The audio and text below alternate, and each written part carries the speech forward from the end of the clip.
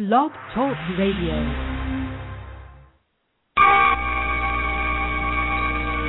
From days of long ago, from uncharted regions of the universe, comes a legend. The Ken Reedy Show. What's wrong with him? My first thought would be alive. Time for the Ken Reedy Show. Whatever he is, he destroys. Can you dig it? Ladies and gentlemen, boys and girls, children of all ages, Canon Production proudly brings to you the best wrestling talk show in the world, the K-Dog, Ken Reedy, the man your girlfriend still talks about, Dave Rosenbluth. This is the Ken Reedy Show. And if you ain't down with that, or if your girlfriend ain't down with that, we only got 2 words for you.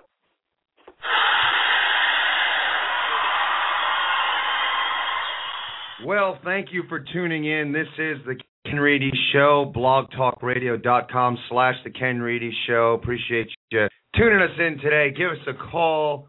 Our phone number is 347-838-9815. That number again, 347-838-9815. Check us out on Facebook, facebook.com/the Ken Reedy Show. We got an opinion poll going right now. Curious if you're going to be ordering the next WWE pay-per-view over the limit. So I'd like to hear your reasons why or why not you will be ordering that pay-per-view. That's running right now on our Facebook. We're going to get to that a little later on. But we got some big announcements. First off, though, Dave, how are you doing today? I'm doing wonderful. How about you, Ken? Doing all right. Quite a week in professional wrestling, and we're going to get into all the crazy stuff that's gone on. But first, we have a couple of special announcements. Due to the fact that people are getting on the bus here, the Ken Reedy Show, it seems like we're growing week by week. And again, thank you all for listening. We got some people out there that are promoting us. Thanks to First Class Vladimir Joseph, who's been posting on his page about us, a fabulous indie wrestler. So we get more and more people that are jumping on the bus here. And so we decided we got to go. We need to get T-shirts. There needs to be Ken Reedy Show T-shirts. So we're getting T-shirts. And what we're going to do, we're going to run a contest. We're going to run a contest here at the Ken Reedy Show. Here's what we're going to do. If you are going to a pro wrestling event, if you bring a sign with the Ken Reedy Show on the sign and it gets on camera, we will send you a free Ken Reedy Show T-shirt. That's right, for free, a Ken Reedy Show T-shirt. So what you do is you make your sign, take a picture with your sign, and then bring it to the event. If it gets on camera, we will send you a T-shirt. And you know what? If we don't catch it, if you take a shot of, the TV screen or whatever, we didn't see it, and you get a shot of it on the screen to prove that it got on camera, that's good enough for us. So we'll send you a Ken Reedy Show T-shirt.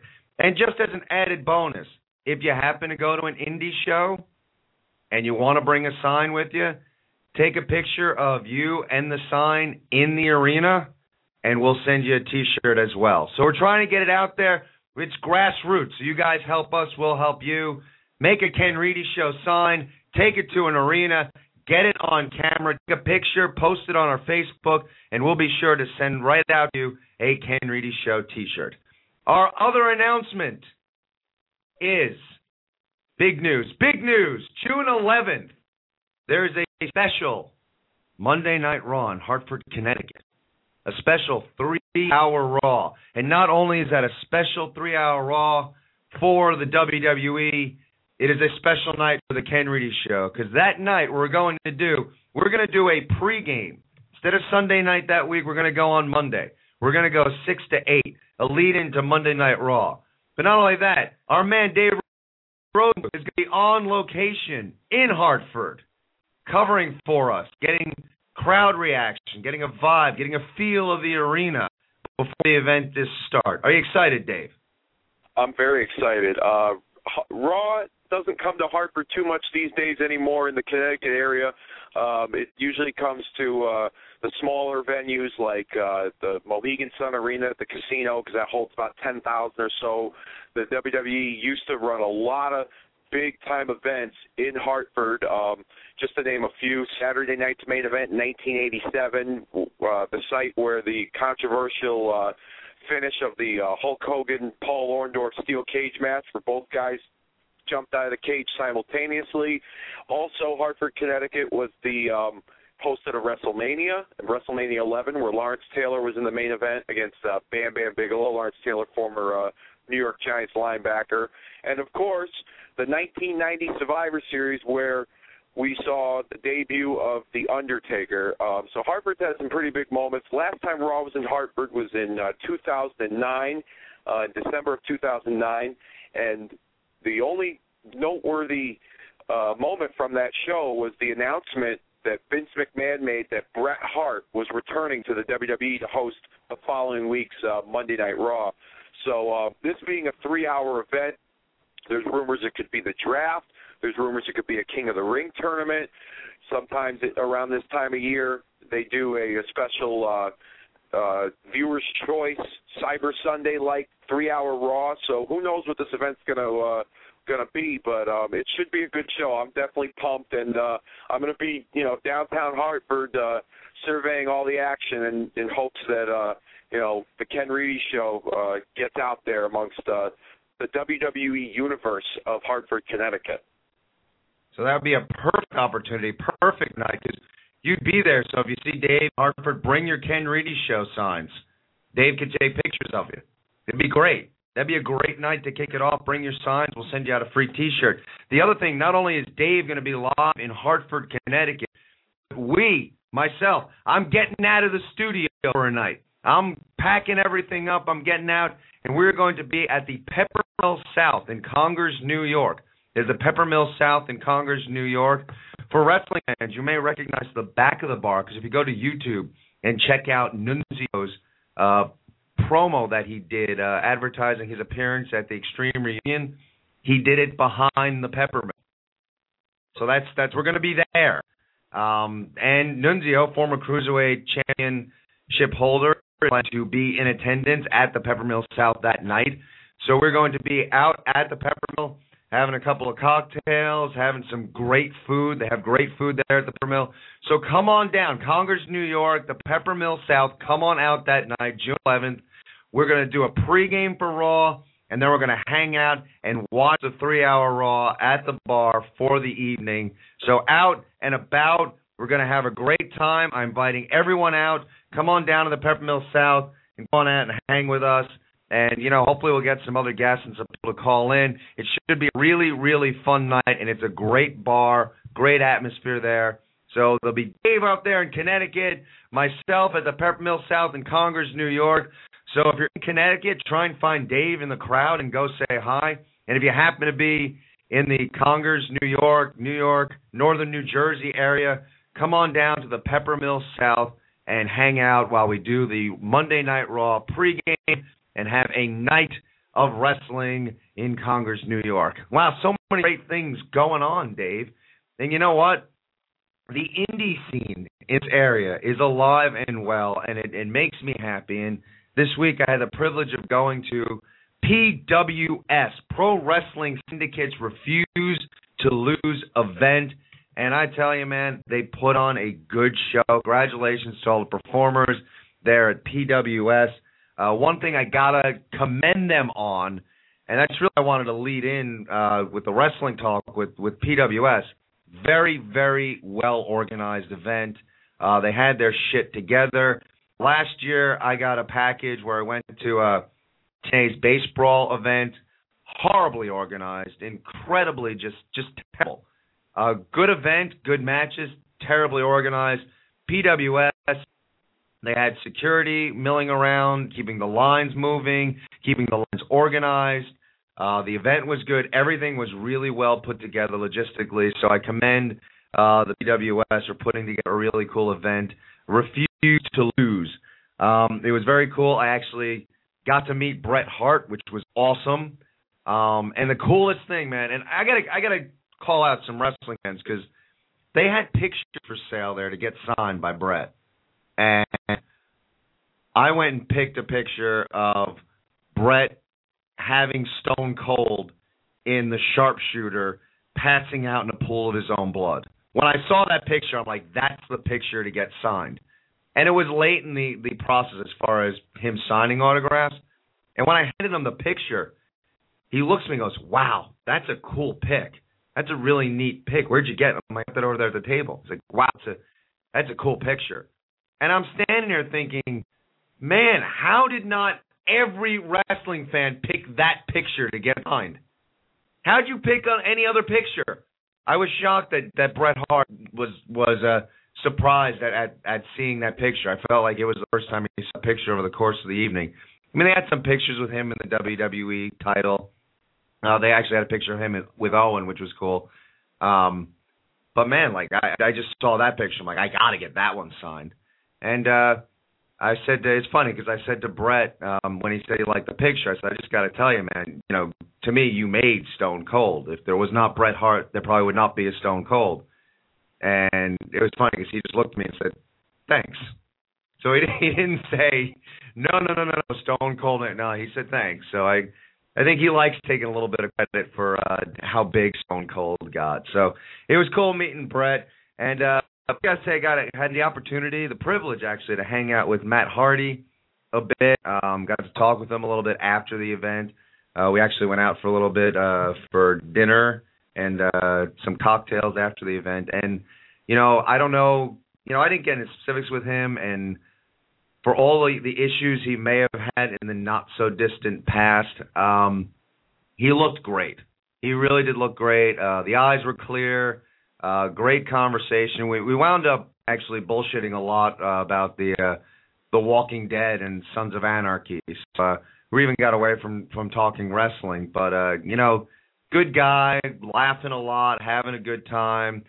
Mind seems clear, seems like he's in a good place. And he actually said that he's really enjoying doing the indie thing because he can make his own schedule and, you know, he knows when he's going. I mean, it's a lot of traveling, but he's enjoying doing the indie scene right now. So kudos to Matt for putting all the bullshit behind you and looking good in the ring and looking good otherwise. So kudos all around, PWS. Really, really kicking ass. So if you're a wrestling fan, if you're an indie fan, go check the Pro Wrestling Syndicate, see when they got another show coming up. Make sure you go check them out because they know how to put it on. And there's one thing that I got to ask. If anyone was at this event, there was a guy, and Dave, you would be amazed, but there was this guy that had to be at least 400 pounds. Minimum 400 pounds. This guy, not once, not twice, 3 times, moonsault off the top rope.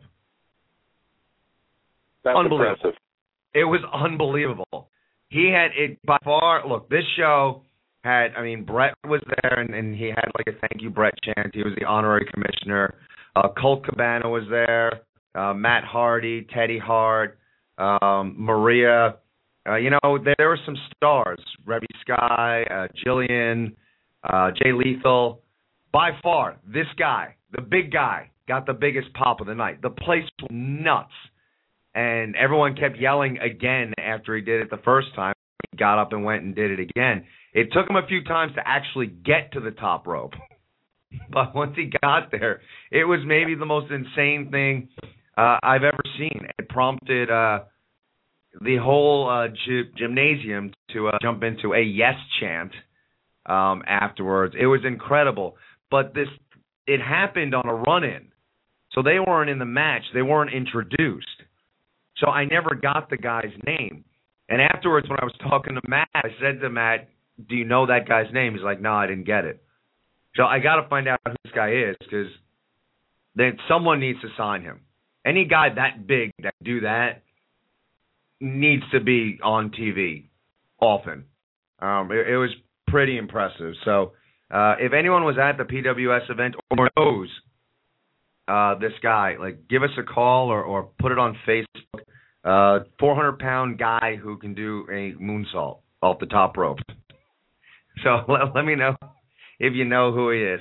Give us a call. We are underway here, out and about. So many things to get to tonight on the Ken Reedy Show. Check us out on Facebook. Again, we want to know, are you going to be ordering the pay-per-view, the next WWE pay-per-view, Over the Limit, or not, and why? And give us a call, 347-838-9815. The number again, 347-838-9815. This was a crazy week in professional wrestling. We got so much to talk about, and we're going to start with this. Never before in my career in WWE have I witnessed a matchup as punishing, as torturous, as grueling, as vicious as what we just witnessed here tonight. But John Cena, against all odds, pulls it out.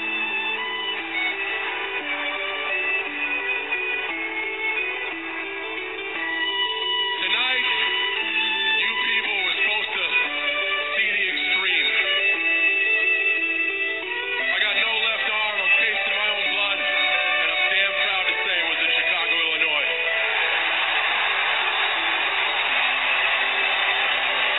All of us, everything we have, every night for you guys. And if I got to take a vacation, so be it. If I'm going away for a while, I just want to say thanks for one hell of a last ride. I feel great tonight, even with this Chicago crowd that may or may not like me.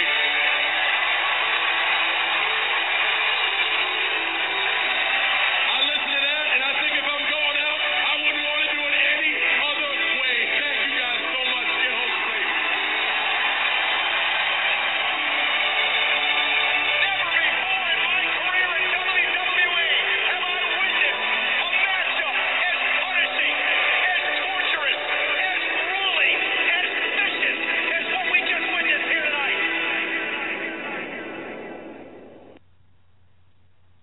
Capital S, capital T, capital I, capital F, capital F. That was a stiff match. Incredible match. Perhaps the match of John Cena's career. What were you thinking while you were watching that, Dave?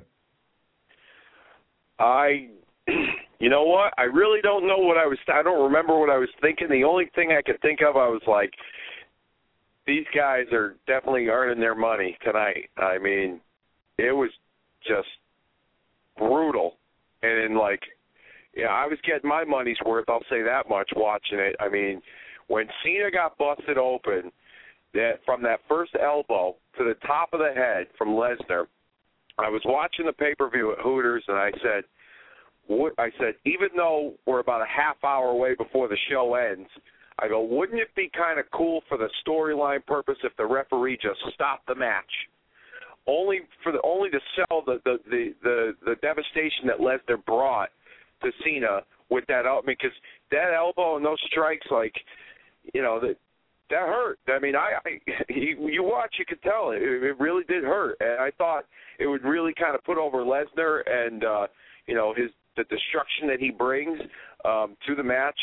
But I was just like, I couldn't believe it. I was like, I don't have words to describe. Like, it was just brutal. It was a badass match. Like, these guys really beat the shit out of each other, and it definitely, this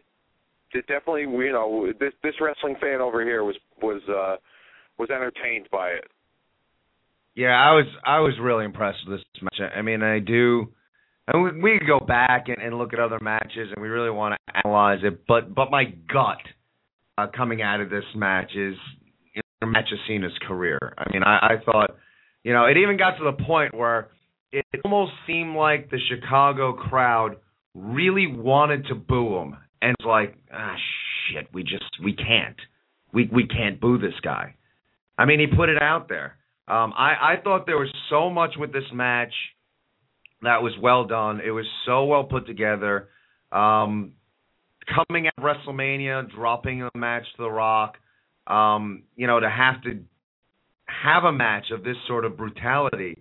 I thought it was great for the Cena character, that he's a guy that will just continue to persevere.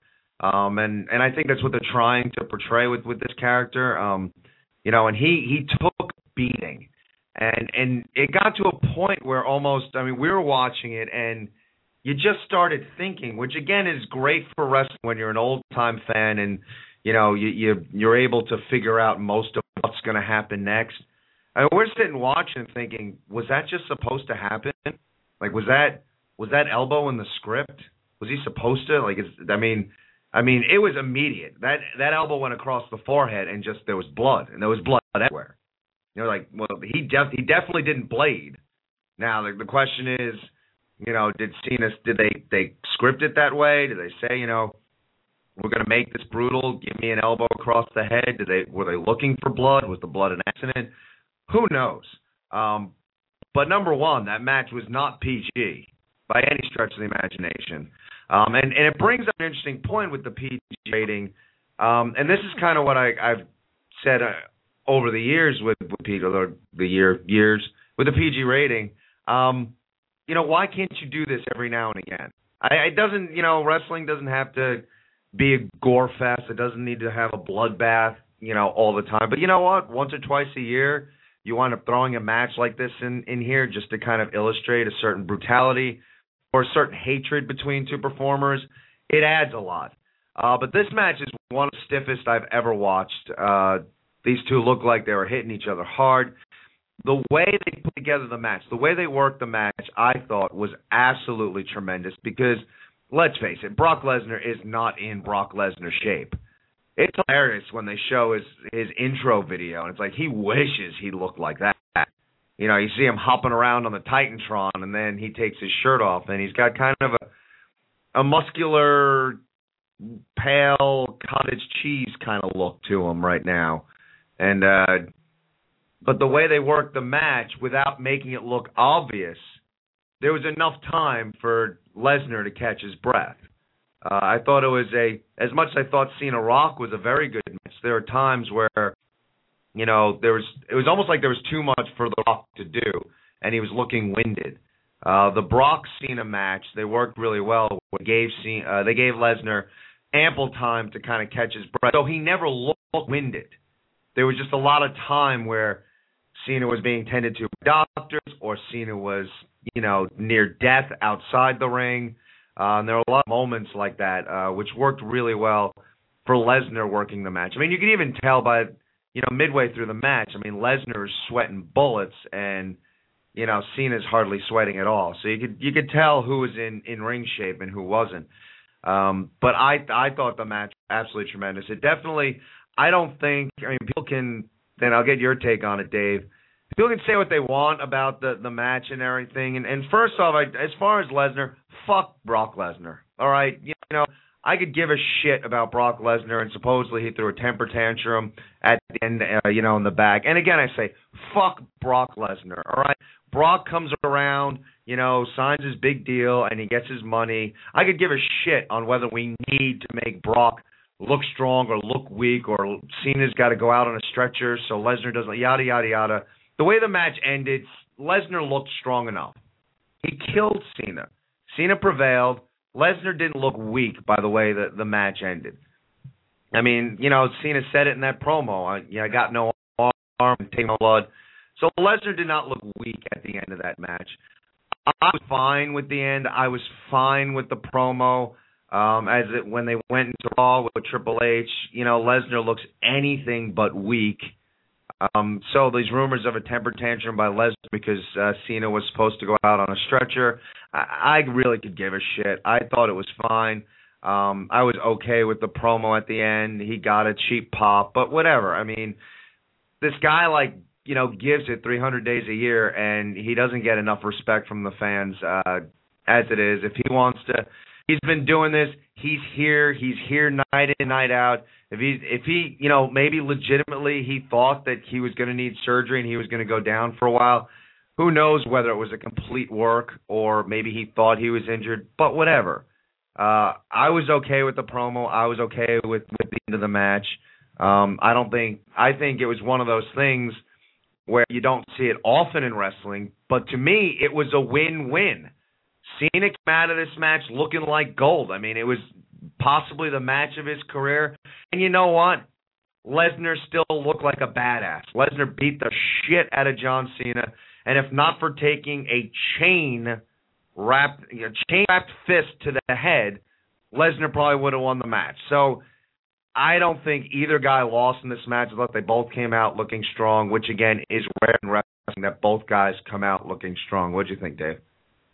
Oh, I thought it was tremendous. I really enjoyed the match, and it definitely exceeded my expectations. I do want to comment, though. You mentioned the match with Rock, and Dave LaGreca from Busted Open. He posted a picture on his Facebook page.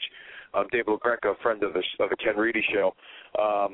He posted a picture on his page, and the picture was of CM Punk from doing the leap from the top rope to the announcer's table on the Jericho during their street fight. And I'll get into that later. But the title of the picture said "Pay-Per-View of the Year." And I made a comment where I said, well, I wouldn't go as far as pay-per-view of the year, but it was a great show. It was definitely above average pay-per-view than what you would expect from one of the non-four or not the big four pay-per-views.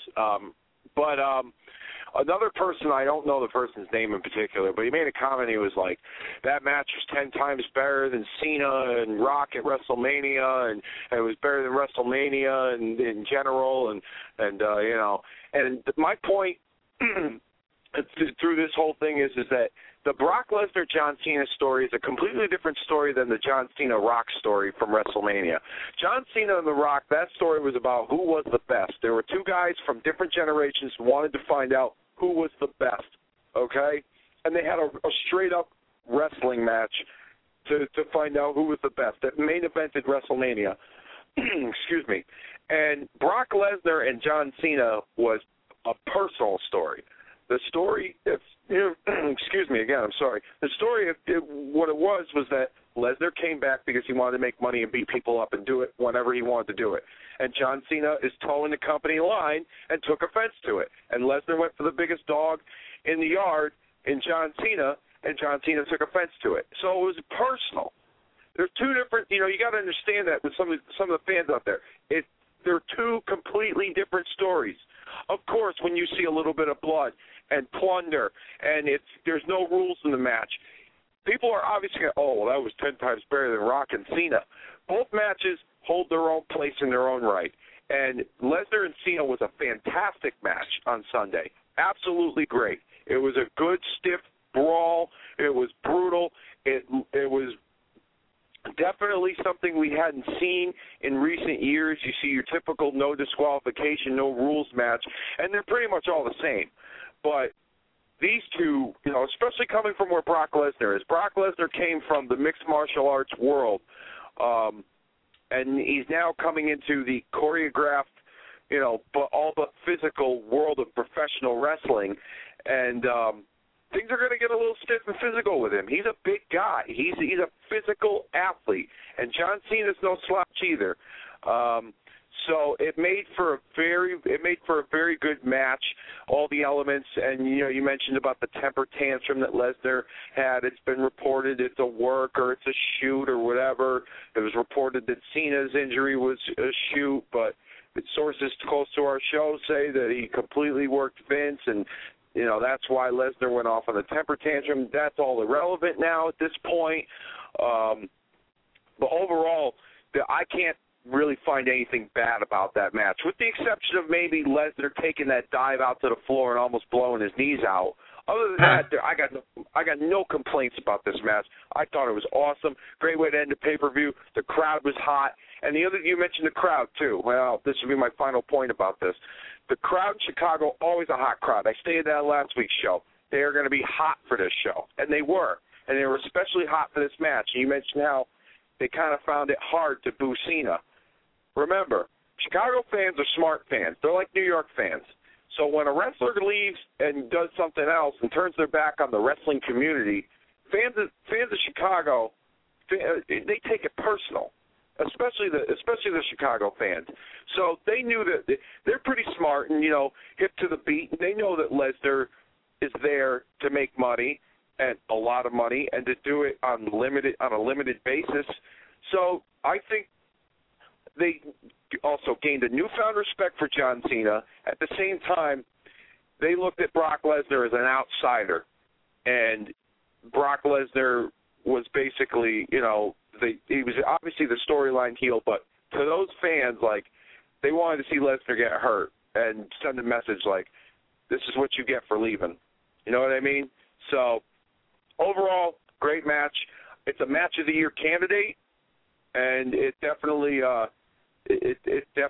helped add more excitement to that pay-per-view and closed off the show on a great note. Yeah, and kudos to the WWE because, look, nobody's perfect, and if we wanted to sit here and be negative, we could pick out stuff, that we don't like. But right now, wrestling fan, I just think it's a good time to be a wrestling fan. This month, no WrestleMania hangover. A great look. I don't know if it is, but you know what? We had WrestleMania, and WrestleMania was a solid pay-per-view. And coming out of WrestleMania, there were some people who were saying, well, right there, that's a candidate for pay-per-view of the year right there. And then we had the next pay-per-view, and people are saying, oh, here's a candidate for pay-per-view of the year. We've had 2 pay-per-views in a row that there are people out there that are saying this could be a candidate for pay-per-view of the year. And you know what? We have 2 pay-per-views where you can have, whether it's Cena Brock, Punk versus Jericho at both WrestleMania and at Extreme Rules, match of the year candidates. So you've had 2 really solid pay-per-views. And the one thing I thought about with the WWE and with the Lesnar Cena thing, it's been with the WWE that they have the PG rating. They're PG, they're more family oriented, and they kind of leave it open. If you're going to compete with them, then maybe you should do the blood thing because the WWE is not doing the blood thing. I thought that Extreme Rules and the brutality of this match did a lot, perhaps, to hurt TNA. Because TNA has their big lockdown pay-per-view, and that's supposed to be their brutal pay-per-view. And, there was some blood in it.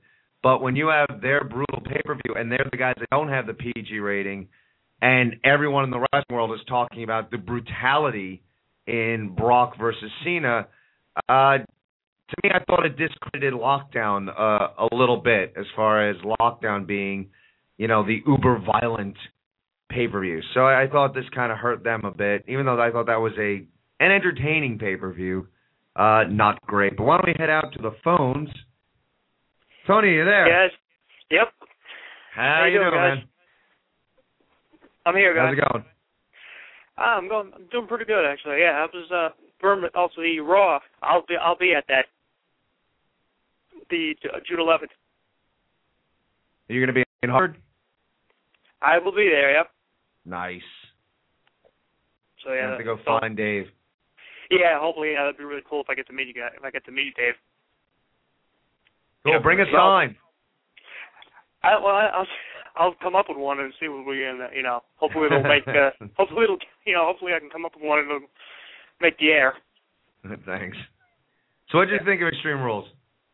I didn't watch it because the $45 is kind of a little high for a pay-per-view. But from what I heard, it was a great show. Just like everything you were saying about Cena and Lesnar.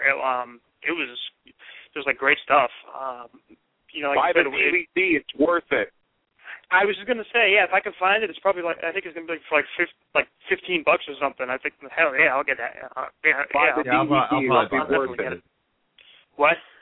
I'll probably buy that DVD. I don't buy. Honestly, I get WrestleMania every year when it comes out. And a few years back when the box set came out, I got the box set.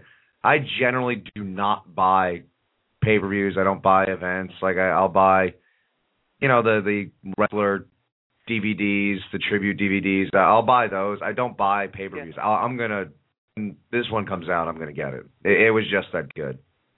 Yeah, same here. Like I said, I'll get I usually get WrestleMania too, just to see the Hall of Fame ceremony and everything. And like if they have like a compilation DVDs, I'll get a few of those. But usually, like I said, the pay-per-views I usually don't get, but this one I might get the DVD of, so.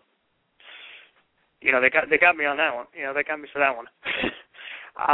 But what the hell was I going to say? As far as like I said, the Cena promo at the end of the show. I mean, at the end of Extreme Rules, I think that was that. I think they were trying to test Brock to see how he would react if the show wasn't going to end the way he expected or something. Because I heard that they didn't run it through him, the Cena promo. Well, I mean, like, as far as Brock goes, I mean, again, like, they don't have to. Get over yourself, Brock. They're paying you a boatload of money. They don't have to tell you. He's John Cena. He's the centerpiece of the WWE. If he decided, or Vince McMahon, or him and Vince decided, you know what, Brock? You're on a need-to-know basis. You're here for the money. Take the money. But, I mean, get over yourself. You're a guest. I mean, that's how I look at it. Yeah, that is one way to look at it. True enough. It's like I guess if they wanted to see if he would still react the same way he did after the way he did back in 2004. But so I don't know what they're going to do from here. I don't know. I'm guessing it's going to, after what happened on Monday. I'm guessing it's going to lead to Lesnar against Triple H at some point. I mean, I don't know if I'm really. I don't know if I really want to see that, but it looks like that's about the only thing they can do right now for Lesnar. Well, the only thing, it's interesting. What I was thinking, and this is just me speculating on wrestling and the business and how they do things. See, my thought is, from what I heard from Lesnar's contract, like it averaged out to 2 Raws a month for the year, something like that. Yeah. But who knows? I mean, it doesn't necessarily mean he's going to be doing 2 Raws every month. So what I think they're going to do, and this is a prediction. I think we're going to lead into he's on suspension for a while. He'll be off TV for a little bit. When Triple H finally comes back, Triple H is going to, want vengeance, and there will be a match. And Brock is going to kill Triple H. That's what's going to happen. He's going to destroy Triple H. What I think they will do then, because I think eventually they're going to lead into Brock versus Undertaker at WrestleMania. And as one of the, not the to sell, I mean, that match in and of itself will sell itself, but to add some drama to it, Triple H will be able to say, I took you to the limit. I almost ended your streak, and this guy killed me. You need to not face this guy. Retire at 20-0. Something to that effect. I think they're going to use. I think this whole Triple H Brock thing is going to be used in some way, shape, or form for Brock Undertaker down the road a piece. That would be a really awesome way to book that storyline, even to set it up for Brock and Undertaker. I mean, if they do Taker, and if Lesnar even agrees to go against Taker, because remember he left because they didn't want a job to him. So, right, yeah. I think Brock's got to the point, though, he'll just take the paycheck. Probably at this point, yeah, I would say so, yeah. But, even, like, Taker, it's like, I don't even know if he can still go in another, like next year or whatever. I guess he'll be, if he just does the WrestleMania once a year maybe. But, like you were saying, Triple H against Brock maybe at SummerSlam or something, and then just, like Lesnar can just, like you say, he can just kill him. And then eventually, like what you were just saying, come WrestleMania time next year, Undertaker rolls around and he, Lesnar says like he's got no one left to fight or whatever because he took out Cena, he took out Triple H, and then you can hear, the lights can go out and you hear the gong, and then it's like, I don't know. What do you think about that? It's funny. That's exactly how I see it playing out. I see Brock, being the ultimate badass, and again, I don't think. People can say what they want. I don't think Brock looks weak right now. I still think he looks strong. And, yeah, I totally could see him out there saying, I got no competition. And then the dong hits. And, Taker just looks at him and gives the throat-slashing sign. That's kind of how I see it unfolding. It's the only, for me, it's the only thing that makes this whole Triple H, Brock Lesnar thing make sense. I don't know if they're not going to go in that direction. I don't know what the point is between starting up a rivalry between Triple H and Brock Lesnar, unless you're looking to the future to, and you had the end of an era with Triple. I mean, I just think it all fits well with going forward, and how do you take Taker out? I mean, this was an end of an era match, an end of an era. So how do you move forward and continue the streak and continue to have Taker be relevant for WrestleMania? And to me, using Triple H with Brock Lesnar, Brock for Triple H, Brock versus Undertaker, just makes the most sense as far as working the storyline for the year. But who knows? I could be completely wrong. Pure speculation on my part. Anything else you'd like to share with us, Tony? It would make a damn good storyline. Yeah, I keep saying I should be working for him. Well, when you make sense, WWE tends to not hire you. That's the problem. Well, Tony, as always, thank you so much for the call. You guys out there, check us out. Tony is our guest blogger. He always recaps all the shows, Raw, SmackDown, Impact. Check him out on the KenReedyShow.com. Look forward to the call every week, Tony. Thanks a lot for giving us a buzz. All right, no problem, and I'll be calling in again, so And Dave, hopefully I'll get to meet you in Hartford. Yeah, we'll link up. We'll definitely hang out. I'll send you some information on Facebook, and I'll show you how the Rosenbluths do it when it comes to attending wrestling events. Oh, cool. Cool. Have a good one, man. Take it You easy. Tony. Love Tony. Our most loyal caller. And you know what? Like, Tony, bring a sign to the event in Hartford. Bring a Ken Reedy Show sign. We'd love to. If we can get it on camera, it'd be awesome. But you know what? We'll send you a T-shirt. I mean, Tony's guest blog, and, he deserves a shirt. Team. You got to get him a T-shirt. He's part of the team, Exactly. So, bring the sign. I'm not saying don't bring the sign, but, we're going to say that Tony's not necessarily part of the contest. We'll get you a T-shirt. But hopefully we can get at least one or two Ken Reedy Show signs up on camera in Hartford, if not before. So, again, to reiterate that contest, if you take a picture of yourself in a Ken Reedy Show sign, and then if we see that sign on camera on any broadcast of professional wrestling, whether it's Raw, SmackDown, Impact, a pay-per-view, we'll be sure to send you out a free T-shirt. So get your signs ready. Ken Reedy Show, the best in pro wrestling talk. Let's get those signs out there, because this is grassroots, baby. We're taking over just a little bit of this world at a time. It's time for everyone to get on the bus. Give us a call at 347-838-9815, 347-838-9815. Let's get back into talking about Brock and Cena and the aftermath. And since Tony brought it up and we're going with the Triple H thing, let's talk about Monday Night Raw going into that. And what are your thoughts, Dave, on this Brock Triple H thing, and perhaps it leading to a WrestleMania storyline for next year? Well, it's fresh because to the best of my recollection, I'm pretty good with wrestling history. Brock and Triple H never crossed paths in WWE when Brock was there for that short amount of time. As a matter of fact, I can even remember there were rumors circulating before WrestleMania 20, before it was announced that Brock was going to depart from the company and try and make a go at it in the NFL, that they already had it in motion that they wanted to run Triple H, Brock Lesnar for WrestleMania 21 that was in Los Angeles the following year.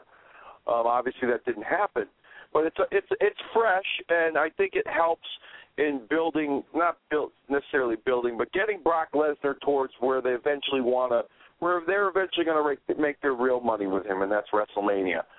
It's a great, you brought up a great idea about, getting Triple H involved if they were to go with Lesnar and Undertaker.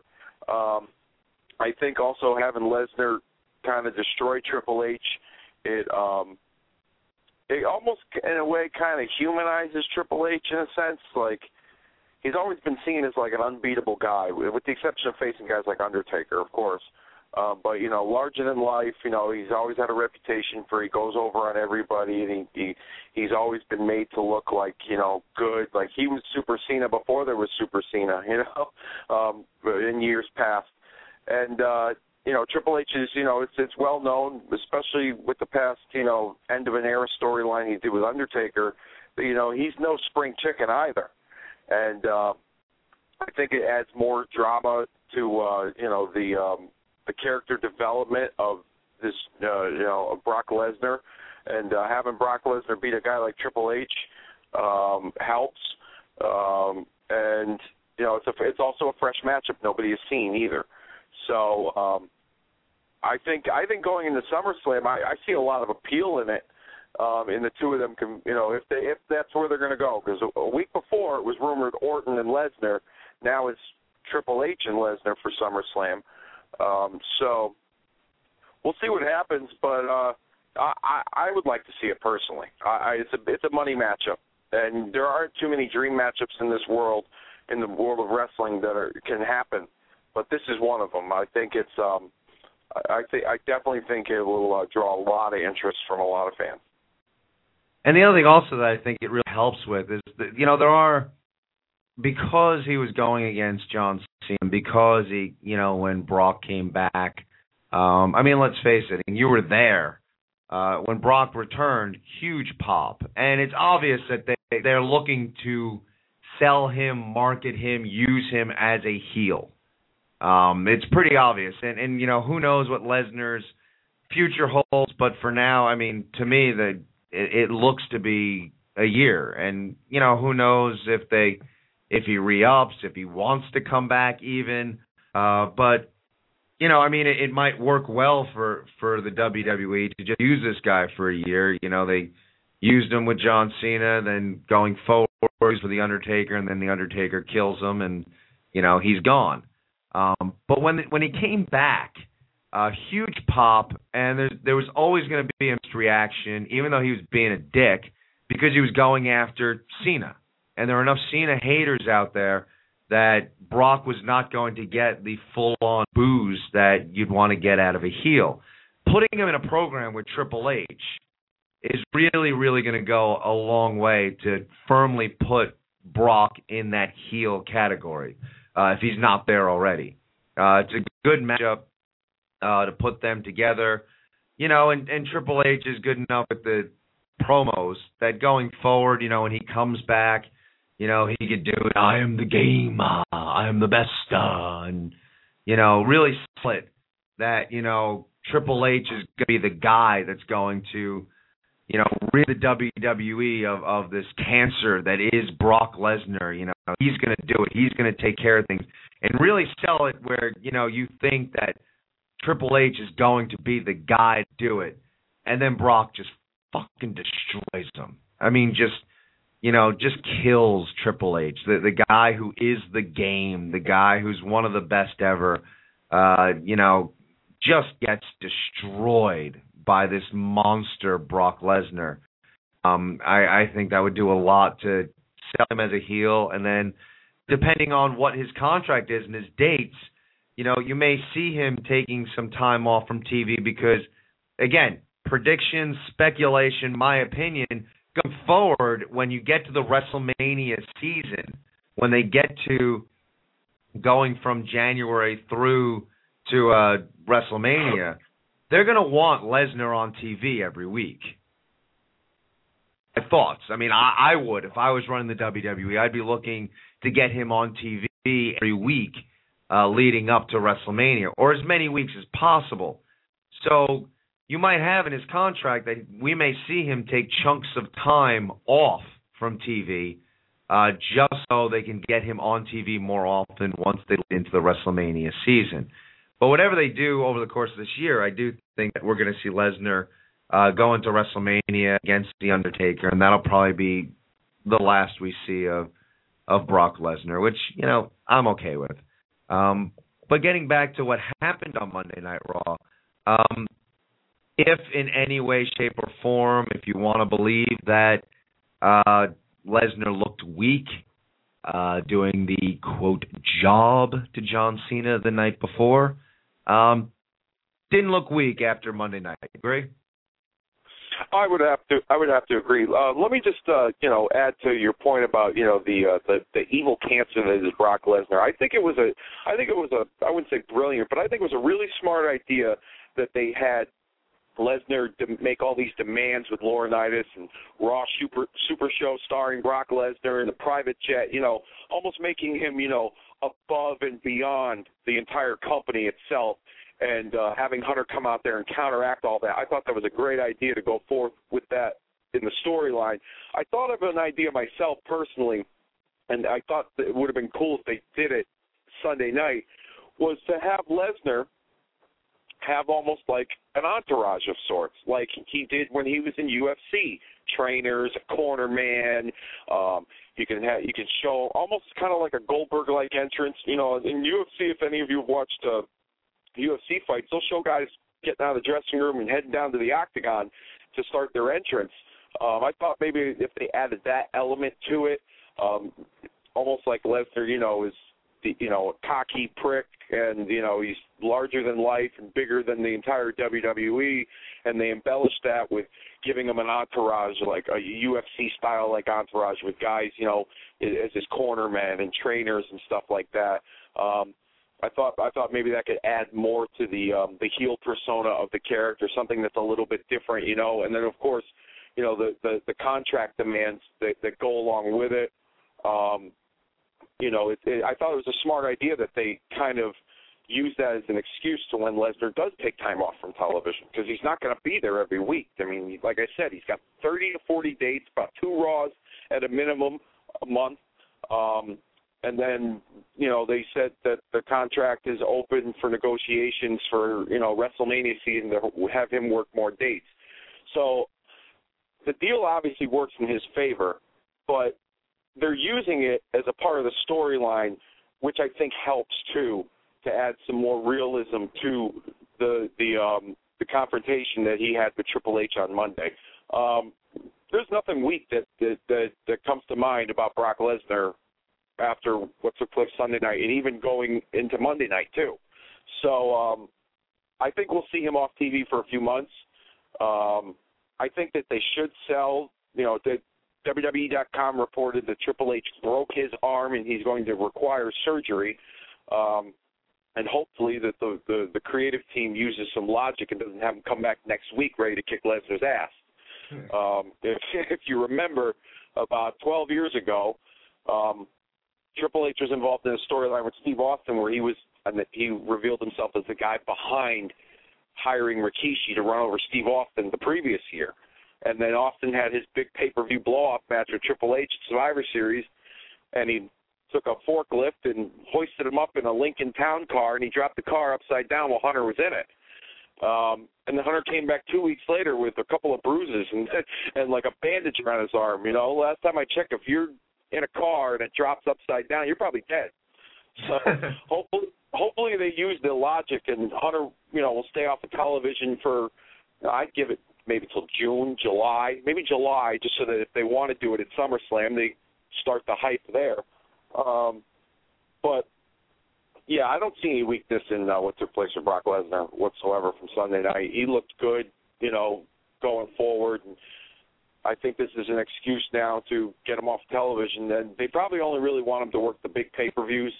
But at the same time, I think it would be smarter if he worked some of the smaller pay-per-views to try and increase the pay-per-view buy rates. But like I said last week, we'll see what happens when the numbers come up from Extreme Rules. And, a lot of people, too, if a lot of people didn't order the live broadcast, people probably were talking about what took place last night and told their friends and whoever, hey, you got to order the replay to see what happened. Like, you got to order it. Just order it, And I bet you a lot of people probably did order the replay. Yeah, this is one of those pay-per-views that I could see them making a lot of money on replays, more than maybe other pay-per-views. I think this became a, almost a water cooler talk type pay-per-view where people were, talking about it. Again, fringe fans, maybe fans that, don't watch much of wrestling at all, but kind of got wind of it. So I could see that. I could see them getting a lot of replay dollars off of this pay-per-view. It was a solid pay-per-view. Oh yeah, absolutely. I agree. Going into it, I thought it was going to be good, but I didn't think it was going to be as good as it was. Considering that you had an Extreme Rules match with Cena and Lesnar, you had a Falls Count Anywhere match with Orton and Kane, and then you had a street fight with Punk and Jericho. My worry going into it was, well, they're all kind of the same match. With the exception of the Falls Count Anywhere match, but, there's basically no rules in each match, so I was kind of afraid that they were all going to be the same, but to the credit of the performers and to the writing of the respective storylines, each match was relatively different in their own right and good. I would have done without the Dolph Ziggler-Brodus Clay match, but I guess they wanted to give Dolph a pay-per-view payday, same thing with Brodus, and I certainly would have done without the Ryback 2-on-1 handicap squash. Overall, I thought it was a great pay-per-view. Absolutely. I thoroughly enjoyed it, and I'll be picking up the DVD when it comes out. Yeah, again, like I said to Tony, I mean, surprisingly, but I never buy those. I never buy those. And, I mean, I'm trying to I own Judgment Day from 2004, I think. You'd probably know the year. The JBL Eddie Guerrero match. Yeah, that's 2004. I own that too. Which, to me, is maybe the worst bleeding I've ever seen. It was just crazy. So, and when that came out, I had to grab that. That's the only match I've actually watched with a group of male friends who were actually turning away from the television set because it was too bloody. Offhand, aside from WrestleManias, I think that's the only pay-per-view I own. So I don't do that. I don't buy those DVDs. This one I think I will. Top to bottom, solid. Again, the matches you mentioned that were not good, you're right, they weren't good. And if anything, I mean, the whole thing with Ryback, I don't know. And we'll see where we go with it. I mean, we get it. I thought it was hilarious they were chanting Goldberg. That was awesome. Yeah. But, to me, if you're going to put Ryback on a pay-per-view, maybe this was a night to put him. I mean, you can't put him against, a Heath Slater, someone with at least a name. It just, I don't know. It was a waste, and 2 is greater than 1. I was awful, but as far as pay-per-views go, I mean, every so often there, some rain must fall, and those aspects were not great. But other than that, very solid pay-per-view, top to bottom. And we're going to go back out to the phones. Are you there? Hello? Hello. Hey, Ken. Hey, Dave. It's Dank. What's going on, Dank? How's it going? It's going good. I'm starting to get early birthday presents, so I'm starting to spend left and right. So my weekend was pretty much filled up. But well, why don't we just get it out of the way and just say happy birthday to Dank from the Ken Reedy Show. Happy birthday, man. Oh, I wasn't pulling for that. It was like a Mick Foley cheap plug, for Christ's sakes. Hey, everybody else in the world gets to plug. I get to plug something too, damn it. Yeah, I'll give you that. What you got for us tonight? Well, no, you guys were actually talking about. You guys were actually talking about buying pay-per-views and whatnot, and I think I don't own any pay-per-views yet, but I know for a fact that I believe it's this coming Tuesday, the WrestleMania DVD is coming out. That is correct. Yes, it is. And I know I'm actually going to go out and buy it because it's just one of those, you were there and, as much as a picture can say, can speak 1,000 words, just that's the closest thing to reliving it that somebody can get. And that's going to be the first, I think, DVD pay-per-view-wise that I'm going to be owning. I've watched a lot of the older ones, especially because they're on Netflix. So like they have like the history of the Hardy Boys, the Undertaker, Edge, you know, and that's actually what's helping me catch up. But my question is this, and this stems from Monday night when we were talking on Facebook, and somebody mentioned on how Triple H is not going to be getting an Academy Award anytime soon for his acting, which it's true, and which made me think, in your opinion, between the wrestlers now and even former wrestlers, who do you think has like the best acting, like has done the best acting in their movies? Like, what do you think is the best movie starring a wrestler that you like thoroughly enjoyed through and through? It's a good question. Dank always has these good questions.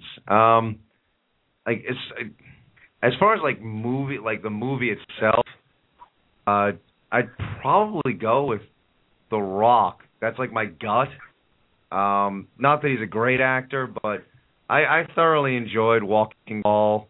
I thought it was a good, solid movie. The Gridiron Gang was another good movie that he did, and Gridiron Gang was a good, solid movie that wasn't an action, kick-ass kind of movie. It was, it was a pretty good movie. As much as I'm a mark for him, I can't say that I'm enthralled by Hulk Hogan's acting ability. As far as actors go, I would love to see Chris Jericho do a movie. He's actually taken acting lessons to help him in the wrestling business. He has stated that in interviews to kind of expand on his performance. So I'd be curious to see how he would do in a movie. But my gut, I would say probably The Rock. What do you think, Dave? I would have to go with The Rock. In a couple of the movies that you mentioned, one guy who I would like to think of as a pretty solid actor. He's not done a whole lot of big screen stuff. He's done a lot of straight to DVD releases. Is Stone Cold Steve Austin. The most notable that I've seen was The Condemned, and he played a ruthless killer very well. It was similar to like the days of like when he was the old Steve Austin, like before he blew up, and became so popular with the audience. He just played like this, cold-hearted killer really well in that movie. I thought it was a good role for him. It kind of typecasted him because you couldn't really see him doing anything else except action and drama. But I thought The Condemned was a very good WWE produced movie, and most of the movies they come out with, they fucking suck. I'm not gonna lie, they're fucking terrible. They're brutal. Like I wouldn't even wipe my ass with the DVD cover. Like that's how bad they are.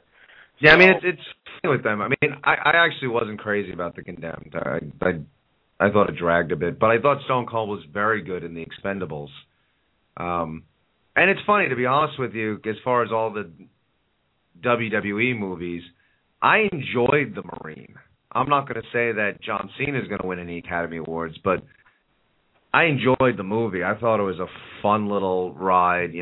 They filmed in a good way where they didn't let John Cena act too long before they're blowing shit up or throwing a fight scene in there. So I thought that was good. And to be perfectly honest, I actually enjoyed See No Evil. It was short. That was a good movie. It didn't drag. And, Kane played a monster. And, Kane is a monster in the wrestling world. You see that guy standing next to normal-sized people? Holy shit, was he scary.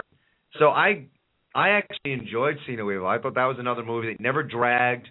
It was probably right around the 90-minute kind of mark. So it was short. It was quick. A lot of blood and gore, and they just kind of went for it. So I enjoyed it.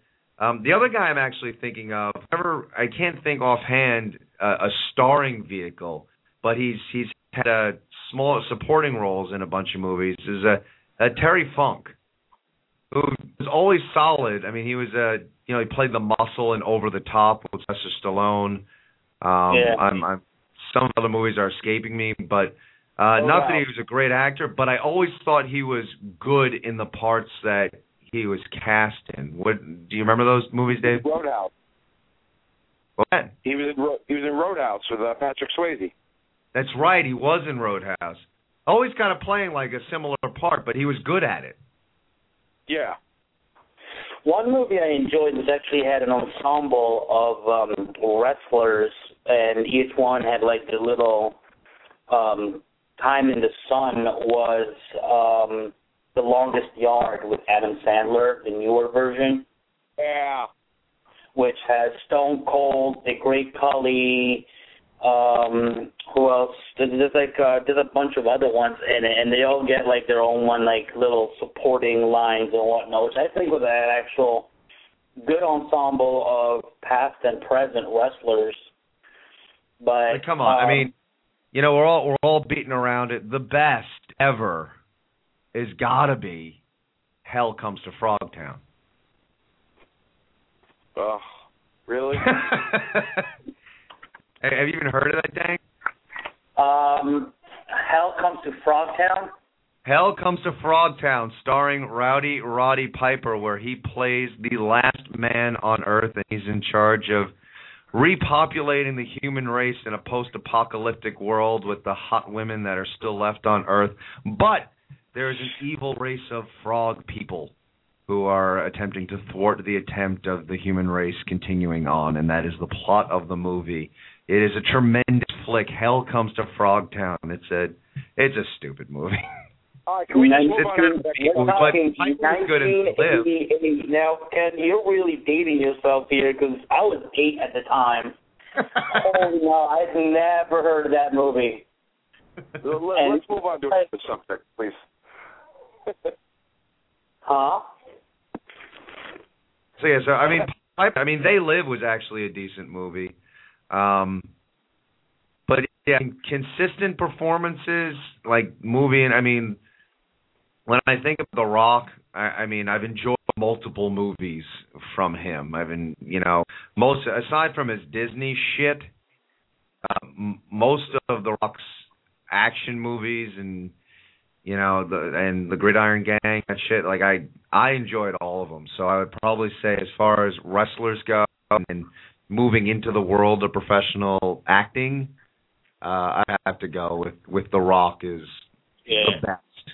By the way, before I go, I know you said you wanted to see him in a movie. If you look at Android Apocalypse, it was a TV movie from 2006. Chris Jericho is in it. He's one of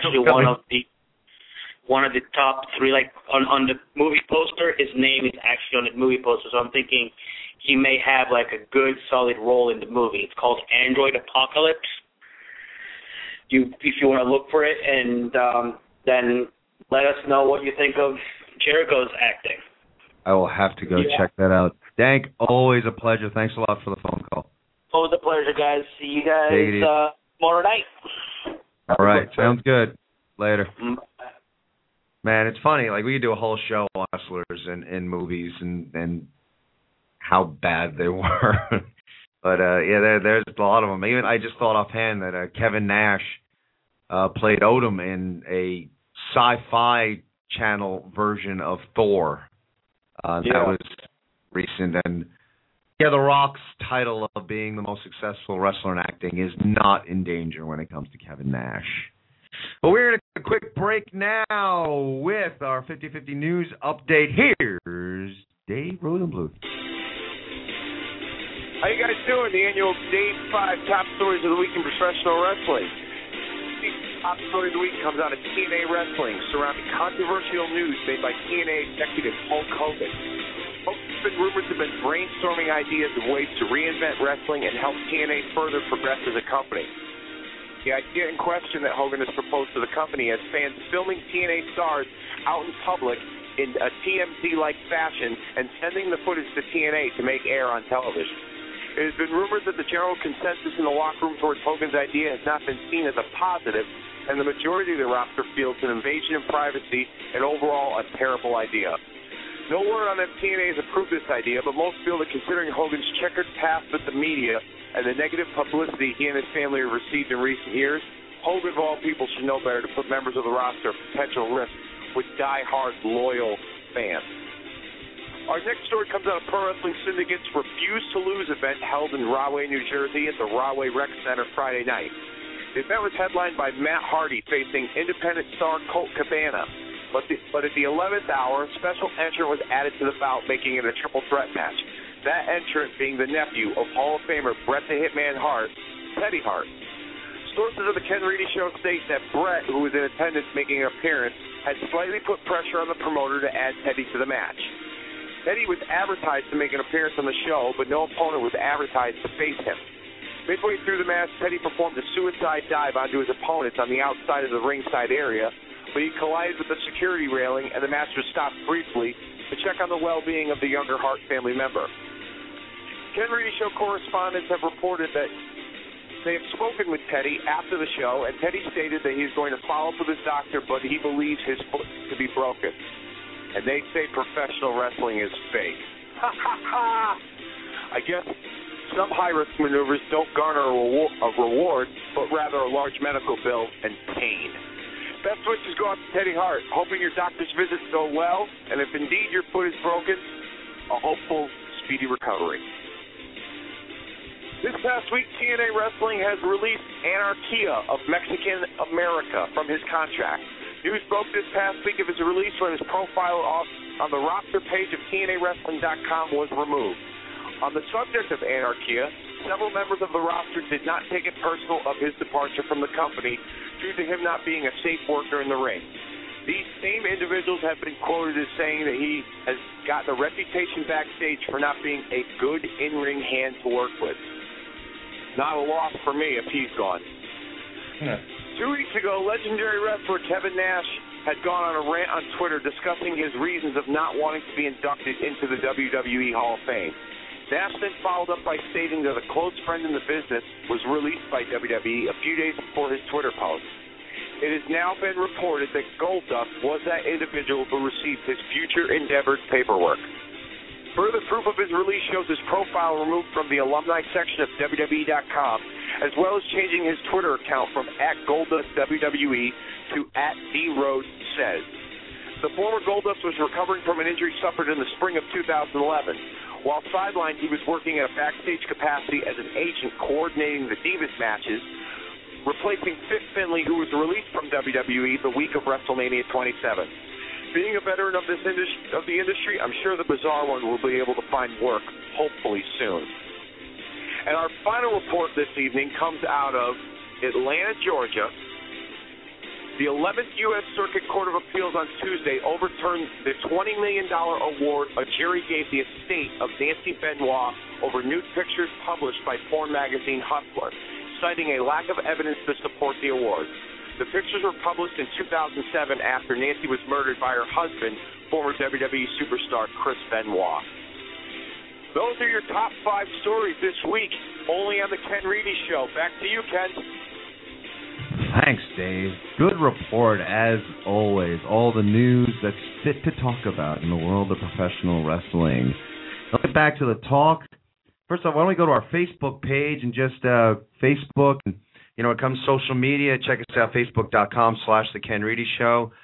Tweet us on Twitter @The Ken Reedy Show. Or, as always, just give us a buzz here at 347-838-9815. One of the things we're trying to get going as far as the Twitter thing goes, get it trending. Hashtag Santino Marella should host SNL.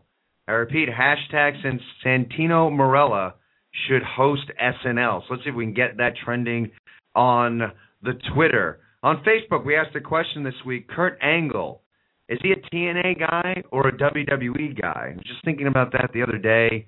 As much as he made quite a name for himself in the WWE, personally, I think of him as a TNA guy now. I mean, he brought legitimacy to that company. So put the question out there on Facebook, and Michael Lancaster responded and said he says, I say TNA guy. He's so loyal to TNA and has done so much for so many guys that when I think of Kurt Angle, it's hard to remember back in the milk drinking and the 3 eyes. I think of him in TNA. That's kind of where I am right now. I think of him as a TNA guy. So thanks, Mike Lancaster, for responding to our question on Facebook. And later on in the show, we're going to get our nod of approval. But right now on Facebook, you can give your nod of approval this week in professional wrestling. And Michelle stated on our Facebook, Cena's tale of the injury at the end of the pay-per-view. It gets her nod of approval this week, which is a good nod of approval, because if the whole thing was a work, I know myself, I was sitting there thinking that he was actually hurt, and I was thinking, well, we're going to be dealing with a world without John Cena for a while. So if it was a work, kudos to him. So he gets Michelle's nod of approval. But let's get right back into talking about this wonderful world of professional wrestling. So John Cena survives Brock Lesnar. Can he survive John Laurinaitis? What do you think of this, Dave? I can't really go into it, only because we don't know the exact reason why Laurinaitis placed himself in this match in the first place. We should get a reason behind it tomorrow night on Raw. The only thing I could think of is that he was upset that Cena beat his boy, Brock, his version of the face of the WWE. And with Cena being hurt, what's a better time for John Laurinaitis to step in the ring than against John Cena when, Cena's, not at 100%. That's the only thing I could think of. I'm optimistic in a positive way to see where this is going. Maybe, there had been rumors before last Sunday's pay-per-view that Cena was going to take some time off. A lot of people thought Lesnar was going to win, or he was going to get taken, or he was going to take out Cena, explain his absence on television.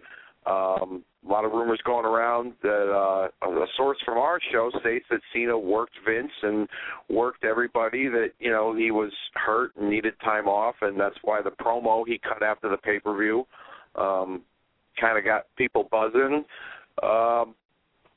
Maybe this leads to, Laurinaitis having somebody get involved in the match somehow, some way, and, Cena will get taken out, and that will explain his absence for however long they want to take him off television. So who knows? Maybe this match with Cena is a way to get Laurinaitis off of television. Although he's seemed to have gotten positive reviews for his performance as a character on television. As bland as he's been, it's almost become a joke now. So we'll see where this goes. We'll just have to find out tomorrow night. I really don't have much to say about it. I'm sorry. Normally I could talk forever, but it's funny now. I can't say that I'm enthralled by it, but sometimes I think when things are working, you got to kind of sit back and say, all right, well, there's a plan in place, and let's see where the plan's going. The past month has been solid, and I try really hard here. Admittedly a mark for Hulk Hogan, but other than that, I try not to be a mark, and I try to be objective with everything. And if I think something sucks, I'll say it sucks, and I think it's good, depending on who it is. And that being said, to me right now, I'm in a place with the WWE that I'm willing to sit back and say, all right, you know what, I'm not going to criticize. I want to see where they're going to go with this. It could just be a really cheap ripoff of Austin McMahon, which I'm hoping it's not. But again, things have been working recently for the WWE, so I'm kind of curious where they're going to go with this. And you're right. Laurinaitis, as bland as he is, he works as a heel. He's got heat already. Before he ever set in front of the camera, he had heat. And it's almost like because he's so bad on the mic, he's gotten more heat. And he's gotten a little bit better on the microphone. He's a little bit better out there. But who knows? Who knows? They're going to make this a no DQ match. They add something to it so Laurinaitis' boys could come in and assist in the match.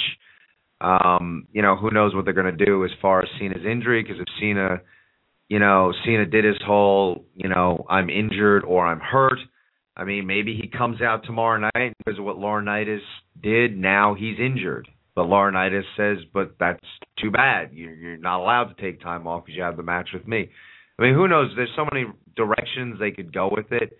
So, again, not excited about a match with John Cena versus John Laurinaitis, but just kind of waiting, like in a holding pattern to see where exactly they're going to go with the storyline.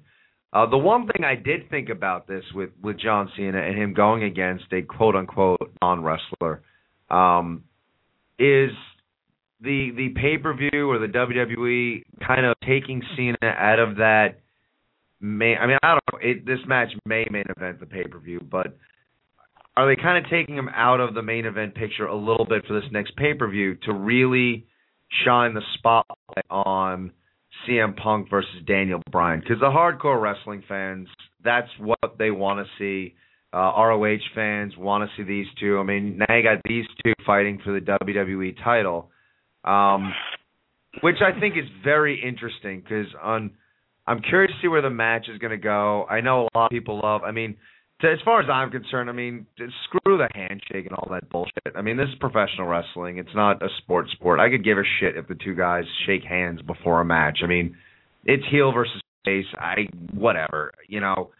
That aspect of ROH, I'm like, who cares? But I find it interesting with the WWE. ROH has got a TV deal, and they're not on in a tremendous amount of markets, but they have a TV deal. And I find myself wondering sometimes if Vince just sit back and he's going to make sure something like the Monday Night Wars never happens again. And even to the point where he's going to cut them off before they get even remotely close. And not that ROH is an issue for the WWE. They're barely a blip on the WWE's radar. But sometimes I wonder, is Vince thinking going to nip it quick? And here you go. You have two of the best ROH guys ever are in the WWE vying for the WWE Championship. So you can go and watch ROH if you want, or you can watch the two guys that were in that company, who are the best in that company, fight it out on WWE programming. So I'm interested in this match. I'm interested where they're going to go with this storyline-wise. Are they going to pay homage to ROH a lot in the storyline here? Where is Daniel Bryan's heel persona? Is this thing going to be respectful a la ROH, or are they going to go at it promo-wise leading up to the pay-per-view? But I'm very optimistic that these two are going to put on a hell of a match at the next pay-per-view. What do you think? I do agree. They are going to put on a hell of a match. It's funny, too, because after the announcement was made that Daniel Bryan won the Beat the Clock Challenge and he became the number one contender, I was looking on a lot of the wrestling sites and people leave comments and some of the news feeds, and one guy wrote a comment and he's like, oh, why would I want to see why would I pay a pay-per-view to see Daniel Bryan and CM Punk when they gave it to us for free on television twice leading into WrestleMania? And I'm thinking to myself, you assholes for years have been saying that you want to see CM Punk at the top and you want to see Daniel Bryan. Now you got him, and now all of a sudden you don't want to see it. All the Ring of Honor marks, they get their dicks wet. When they're guys, they discovered them, which they really didn't. They just happened to be in front of a television set when they were on. They act like that they're the ones that discovered them in the wrestling business. Fucking idiots. Anyhow, they're in front of a television set and they're like, they want to see their guy move up, and then all of a sudden now they're at the top and you don't want to see it. You get so frustrated that WWE's pushing John Cena down our throat. They need to have Daniel Bryan in the main event, or they need to have CM Punk. It would draw huge, and this, that, the other. Well, now you're getting it, and now you don't want it.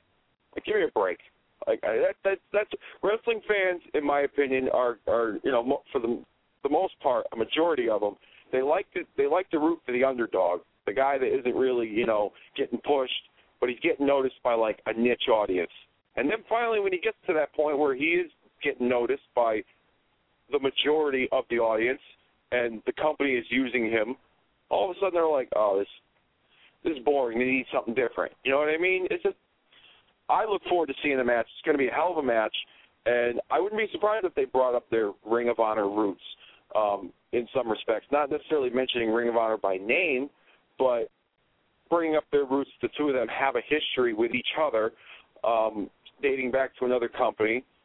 So I look forward to it. I have a slight feeling, though, knowing the WWE, that the Jericho issue with Punk is still not over yet. And somehow he'll be interjected into this match, whether he just shows up or if he, is named a referee or whatever.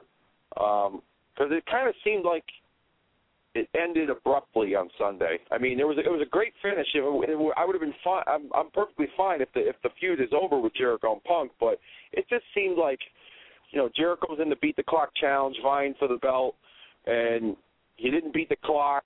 And considering his history with Punk, I would have thought that he would have been, a little more adamant and upset about that. It just seemed like, Jericho really wasn't. And I hope that Jericho's not in the title picture personally, because I think the way they ended it on Sunday with him and Punk was tremendous.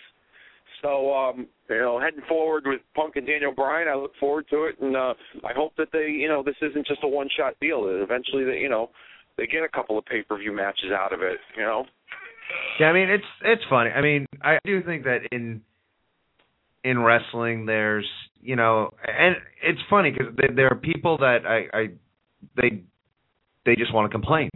There are a lot of wrestling fans that no matter what, they're just going to find something negative in the product. And then, I think the vast majority of wrestling fans, I think the problem is that some of the more vocal ones are negative. I think the vast majority of wrestling fans got a good head on their shoulders and looking at things objectively. But it's a shame because I honestly, I look to get entertained. I try and look for the positive. The negative's there, so be it. I'll talk about it, but I want to be entertained. There's enough bullshit in my life that is a pain in the ass to deal with. When I sit down and watch wrestling, I'm really looking for the good, and I'm looking for things I enjoy. I mean, to be perfectly honest, the only guy, and we can go back and listen to all the shows, The Miz is the only guy you'll hear me say The Miz sucks, and I do, but I'm usually not critical of guys, because usually I can find something I enjoy or admire out of a performer.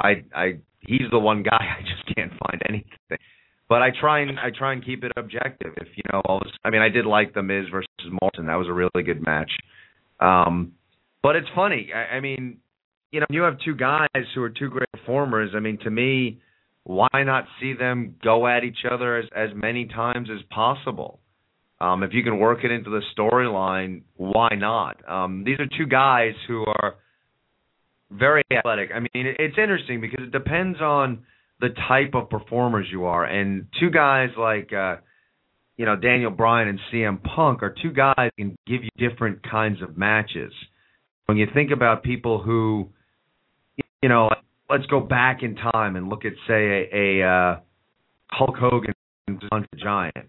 Well, I don't know if I'm going to want to see Hulk Hogan versus Andre the Giant, them to match up against each other in multiple pay-per-views, because those two were basically going to give you one kind of match. And what you're going to get out of them was what you were going to get out of them. Those guys are so gifted athletically, between, they can go off the top rope, they can do some flying moves, they can go and do the mat wrestling. They're both smaller guys and, closer to the same size. I just think that there's a lot that they can do, so, who cares? Let's match them up a few times. Let's have a rematch. Let's have a fucking double DQ in this match, so we have to have them wrestle again. whatever. But I think getting these two guys in the ring is a good thing, however you want to do it. If they, and a lot of times it goes back to it, but you know what? If anybody at this point in time could put on a Steamboat Macho Man type match, these could probably do it. So I'm looking forward to seeing these two wrestle. And I'm not an ROH mark. To be honest with you, I don't watch much of ROH. If I can, I try and catch some videos on YouTube, but I don't watch a lot of ROH. I mean, to be honest, I'm a TV guy. That's my thing. So if it's not on TV, I don't catch it as regularly as I would like to catch it. But I am looking forward to them. I'm impressed with both of them. I'll be honest, I didn't see Daniel Bryan as a main eventer. I think he's proven me wrong, and probably a lot of other people wrong. I think he's moved into that stature, and I think that should be a really good match. Now, do they put a pay-per-view around that match that sells the whole thing? Hopefully, and hopefully they do something at least entertaining with Laurinaitis and John Cena. But I think these two will put on a hell of a match going forward, and hopefully we have another real good pay-per-view. What are your thoughts? Call us now, 347-838-9815. The number again, 347-838-9815. Or hit us up on Facebook. And just let you guys know there's some people out there that have been supporting me, so I'd like to support them right in return. If you're on Facebook, got some friends in some wrestling forums. Check out Save American Wrestling on Facebook, and also check out Wrestling Deathmatch Forum. That's Wrestling Deathmatch Forum. 2 Facebook pages out there filled with wrestling fans discussing different things, posting videos, all sorts of fun stuff on those pages. So check that out, Save American Wrestling and the Wrestling Deathmatch Forum. Check them out on Facebook. And, of course, check out the Ken Reedy Show on Facebook. Let us know what you're thinking, because I'd really like to know if you guys out there are going to order Over the Limit. I'm kind of looking forward to it. I think it's shaping up. Are you going to order it, Dave? I'm going to go to Hooters and watch it. Normally, I don't really get too many of the pay-per-views, the WWE pay-per-views. I normally go there to watch it. What's better than watching wrestling, stuffing my face with really bad, greasy food and staring at a nice set of tits. So I can't do that at home. I wish we did that here. That's the way to go. Because if the pay, at worst for you in your situation, at worst for you, is a bad pay-per-view, greasy food and tits. Yeah, that's worst case scenario for you. That's a good night. Bad wrestling, but boobies and greasy food, that's a good night. You get a good pay-per-view. Last week must have been, it's like Disney World. Oh, I know. You're kidding me? It was fantastic. The waitress we had, she wasn't exactly the brightest bulb in the box, but she wasn't bad to look at by any stretch of the imagination. None of them really are. I was more enthralled with the action than I was with the added arm pieces that they call waitresses at Hooters. So if a pay-per-view stinks in the toilet, at least I got something good to look at, and some greasy belly bomb food to digest. And what is that? The Hooters in Hartford? No, it's actually in Wethersfield. It's about 10 minutes from where I live. Wethersfield. So just the cheap. We're not getting paid for it, but if you're out there and you're listening, go check out that Hooters. You say hi to Dave for us. That's great. The Hooters around here don't do the pay-per-view, so we can't do that. But that's really cool. Just out of curiosity, did they get a big crowd for these pay-per-views, and was the crowd into it last week? It's packed, and you got the usual suspects there, that are always there for the show. I remember when I first started going to watch the pay-per-views there, I wasn't really hip to, how busy it was to go see it. And I remember I had to wait like a half hour, not longer than that. I want to say like an hour and a half, almost 2 hours. It was for a WrestleMania. It was WrestleMania 21, and I walked in there, and they had like a 2-hour wait. So they were nice enough. They let us, they served us drinks while we were standing by the door and hanging out. They had a TV there, so we got to watch the show. But some people, especially during football season, like I've heard from some of the waitresses there that some of the guys will get there at 1 o'clock, watch all the football games, eat, and then they'll watch the wrestling if wrestling's on during that particular night. They'll stay there from 1 o'clock till about 11, so they're there for about 10 hours. Some of those girls they're not too fond of wrestling night. Let's just put it that way. They don't really like working wrestling night at Hooters because they know that the tips aren't going to be the greatest, and there's an oddball group of characters that come in there to watch wrestling. So, in fact, it's funny. I went and saw the TLC pay-per-view there, and there was a pretty good-looking Hooters girl. She was the manager, pretty good-looking girl. She didn't come off like a ditz or anything of that nature, but she came over to our table, and she said, "You guys here for football or for wrestling?" I said, "Well, we're here for the wrestling, but we like football too." She goes, "You guys don't look like wrestling fans. You guys actually look like normal people." I said, well, thank you. I go, what makes us so normal? She goes, well, you're not coming in wearing a championship belt, or you got your face painted, or you're wearing a trench coat with handcuffs, attached to it, or anything like that. And so, she actually kind of. It's funny, too. She kind of struck up conversation with us for the good portion of the night, and she was actually kind of getting into the show. She wasn't really a wrestling fan, but she was the manager. She sat with us. I should have taken her phone number, but you should have. Yeah, I should have. That would have been pretty cool. But yeah, there's at this point we should make a call out there that look, if you're going to an event, that's one thing. You're gonna bring your championship belts. But wrestling fans, it is up to you. Only you can change the perception that the public has of wrestling fans. So you go out to a restaurant, maybe that night you leave the championship belt at home. Maybe. Just putting it out there. I mean, hell, you can leave it home one night, right? Let's improve what people think as far as professional wrestling fans go. But go to Hooters. Check out Hooters. You'll see Dave there one night. That sounds like fun. I'm going to have to get out to Connecticut one day and come on pay-per-view at Hooters. But the crowd was into it last week. The crowd was hot at Hooters. They're pretty, for the most part, they are. I remember I remember one pay-per-view in particular years ago. I went to actually a Hooters, and I was on vacation in Florida. I went to a Hooters in West Palm Beach, Florida, and they had a Survivor Series. And it was the Survivor Series where it was Team Bischoff versus Team Austin, and if Bischoff's team won, Austin was gone from the WWE, and I felt like I was in the arena because it was one point in the match where Shawn Michaels was representing Steve Austin's team, and it was him just alone, and it was like a 3-on-1 Survivor Series elimination match. It was actually 3-on-1 towards the end of the match. It was a 5-on-5 traditional match, and the last three guys on Bischoff's team were Randy Orton, Jericho, and Christian. And the place was so loud, people were stomping their feet and stomping their hands, and half these girls are probably looking at us all like we're fucking weirdos, And I'm really not trying to fit the mold of what a typical wrestling fan is. I would like to think I'm, different than most of the people in there. Not that there's anything wrong with that, but, they get pretty hot for the most part. Yeah, they cheer and they jump up and down, and then you'll get guys going over the tables like, "See, I told you so and so would win," and then you get your real weirdos that There's this one guy there. I'll tell this quick story. He always wears the same CM Punk T-shirt, the white one that he had. This is best in the world.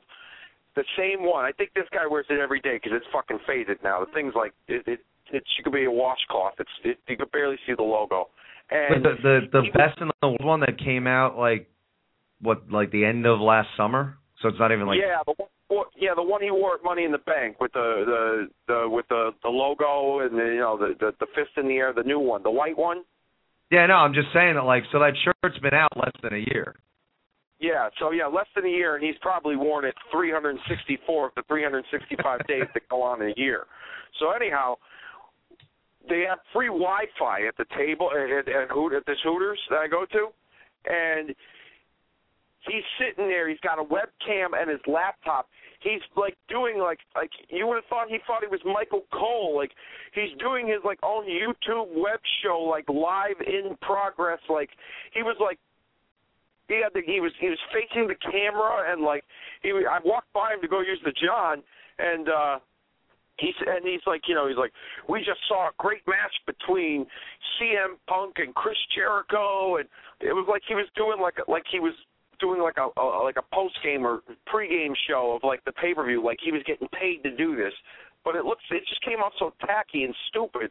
And like I said, you get the guys, they paint their faces, they wear the belts. One guy comes in with a trench coat, he's got handcuffs attached to him. Oh, and he's got a gimmick. This is his gimmick. Listen to this. He's got a trench coat, handcuffs, sunglasses. He looks like one of them kids from Columbine, so you really don't want to fuck with him. And, awesome. Yeah, exactly. But we call him, the nickname around my brothers and I, we call him the Big Boss Man because he thinks he's the Big Boss Man. He doesn't carry a nightstick and a ball and chain, too, but he thinks he's the Big Boss Man. So he comes in, and every time he's there, he walks into Hooters like he's making a dramatic entrance out from the Titantron. And you would think that, like, there's pyro going off, like, 'cause he just stands there and, like, he, like, waits to, like, bask in the crowd, but really nobody's giving a shit about this guy because they're eating food, staring at nice tits, and watching the pay-per-view. And he's got his gimmick where he's got to take a picture with every Hooters girl, but he handcuffs them and takes the picture, like his arm to her arm. And all these girls, they'll be nice because, they're hoping he's going to give them a good tip, and which he probably doesn't. And they take the picture of him, and then when I see it all the time, it's like fucking clockwork. He'll handcuff him, he'll go do his thing, and, he'll smile, tell all his buddies he got a picture with her, and then the girl will have this look on her face like she just got sexually violated, and she'll walk away. I'm telling you, you need to come to Hooters, check this out, and see for yourself. It's outrageous. Because that's one of those things that, like, you're gonna see this guy for years, and then at some point there's gonna be like, 16 Hooters girls buried under his porch. He's gonna have a shrine in his bedroom with all these. Yeah, I pictures like to watch the news one day, and it's gonna be like, and in other news, out in Connecticut, a gruesome discovery: 16 Hooter bodies found under the porch of what we're calling the Big Boss Man murders.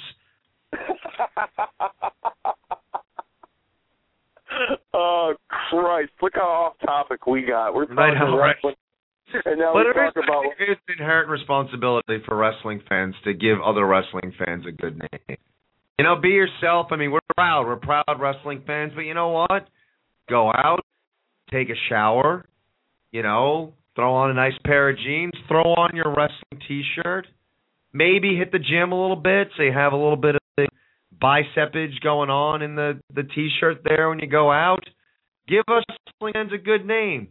Go out, say hi to people, and then cheer for your pay-per-view. But, there's some people like, and people who don't watch wrestling, they're like, oh, you're a wrestling fan, because they think we're people who are going to kill Hooters girl and put them under the porch, Oh, we are. I'll tell you one more story.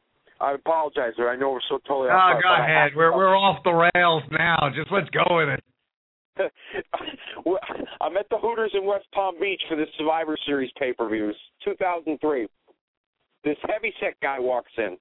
Short, stocky, heavyset guy. He walks in with a UFC championship belt, the replicas that you could buy in the catalog. So he comes in holding it like he's actually the champ. And he walks over near our table, and I guess the guy I was sitting with at the table, so I was by myself.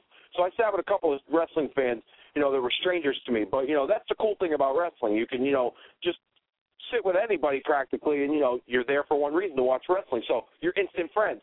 So the guy I was sitting with at the table, he must have knew this guy. This guy comes in, he's got the belt draped over his shoulder like he just won it, or he thinks he's a champ. And some girl's sitting there with us, and she goes, wow, that's a cool belt. She goes, where do you get it? She goes, where'd you get that? He goes, and in all seriousness, he goes, I won it. And I go, what? I go, what are you talking about? You won it. He goes, I'm the middleweight champion in UFC. Now, mind you, I watch UFC. I know I don't watch it too much, but I know enough who's fighting and who's not. And I go, what's your name? He goes, Core, like Kore. I'm like, first of all, and that's when I stopped the bullshit train right in its tracks. I'm like, first of all, you don't even look like you're in enough shape to run a decathlon, let alone fight a fight. And you're walking in here with a belt, you claim you're in the UFC? Give me a fucking break. I'm telling you, they get these cast of characters. They live in their own fucking world. When they walk into Hooters, they think they can fool everybody. That's awesome. Unreal. I'm going to have to go and check it out. But, we've reached that time in the program. You know it. I know it. Here we go.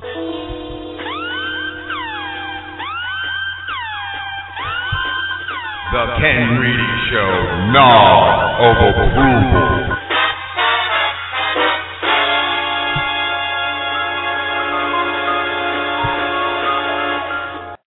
What do you got for us, Dave? I was torn and tossed. I was tossed and turning and sleeping last night trying to figure out what my nod of approval was going to be for this week's show. And, I was breaking a cold sweat 4:30 this morning trying to, figure out, what am I going to bring the Ken Reedy Show Nation as my nod of approval. And I thought about it. I thought about maybe just the pay-per-view Extreme Rules. But I had to go with something more personal. And more personal is if you were listening last week, and I know you all were, because I have that voice that just beams out into the audience. And I was talking about how I thought it would be cool if Jericho and Punk in their street fight came dressed come as you are, like old school NWA style street fight. And lo and behold, Sunday night, I'm watching the pay-per-view. Jericho comes out in jeans, and he's got his fist taped up. I was like, yeah. I was like, these guys are listening to the show. And then Punk the same thing. And I just thought it brought, like I said earlier, that match, the Falls Count Anywhere and the Extreme Rules match, they all had something different. And Jericho and Punk was a very personal story. It was in Punk's hometown. The street fight rules, the Chicago street fight, and they came dressed in jeans like they were really ready for a fight. My nod of approval goes to the brilliant minds of whether it be WWE Creative or Jericho and Punk. But it seems like this one came from Jericho and Punk. They know how to tell a story, and it's the little things for me that really make me tick when it comes to wrestling that I like. And stuff like that, I thought that was so cool. I think I even texted you. I said, they got to be listening to the show because these guys came out in jeans and T-shirt and they're ready to fight. You know what I mean? They didn't come out wearing their wrestling attire for a regular street fight. I thought that was so cool. My nod of approval goes to the street fight from Sunday. I thought it was a great match, great story that was told. Both guys just left it all out there. And if they're ending this feud, that was a great way to end it. I thought it was awesome. I thought it was a great match. I thought it was a great match, too. And, maybe it gets lost a little bit because of what happened with Brock and Cena. But when after the sensationalism of that final match, when you pull away, there really was a tremendous match by two really gifted performers. It was great, the way they dressed. And if it is the blow-off match, then cool, that works. But I thought it was a tremendous match. And, the WWE is giving us solid cards, not giving us, one good match and trying to build everything around. They're giving us solid cards. And you know what? I'm okay with that. So, very good nod of approval there. Great match, two great performers. Was very impressed. But as much as, we got to pick one, so I have something different. And everyone out there listening right now in Ken Reedy Show Nation, you might want to sit down at this point because I have been critical of this man many a times. I've said many bad things on the air and in private. I have not been a fan. I have bashed him. I have said he needs to go. But my nod of approval goes to one Mr. Michael Cole. Yes, Michael Cole. Man, right now, if you're listening, stop with all the bullshit. Stop with everything else. Stop with the Michael Cole character. That man, reminiscent of like a JR, called a hell of a match in Cena versus Lesnar. A hell of a match. As good as those two guys were, Michael Cole did such a tremendous job selling that match and selling the moves and selling the brutality. You knew what you were watching, and you could see how brutal the match was and how stiff it looked. Cole added to it. And most of the time in recent memory, he has detracted from matches. He added to it. As brutal as you thought the match was, he made it seem a hair more brutal with the way he was calling it. And he did such a tremendous job with it, and kudos to him because I've been critical of him many a times But I thought Michael Cole was absolutely amazing in the way he called the match. And if he's listening, or if anyone knows him is listening, tell him that's how he has to call a match from now on, because it was absolutely tremendous. And for the first time, I actually sat there thinking, hey, maybe Michael Cole can do this. Maybe, I mean, I love JR. I want to see JR back. But if Michael Cole can continue to call matches like that, maybe we won't miss JR as much. I just thought Michael Cole did that good a job with the match that night. Booker T still sucks. But Michael Cole, amazing. So, the street fight, Jericho and Punk, and Michael Cole get this week's nod of approval.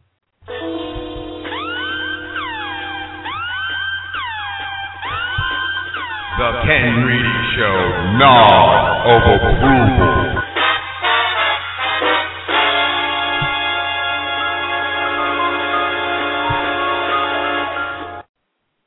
That's pretty cool. I love that. I love just the sound bite there. Yeah, all right, that's pretty badass.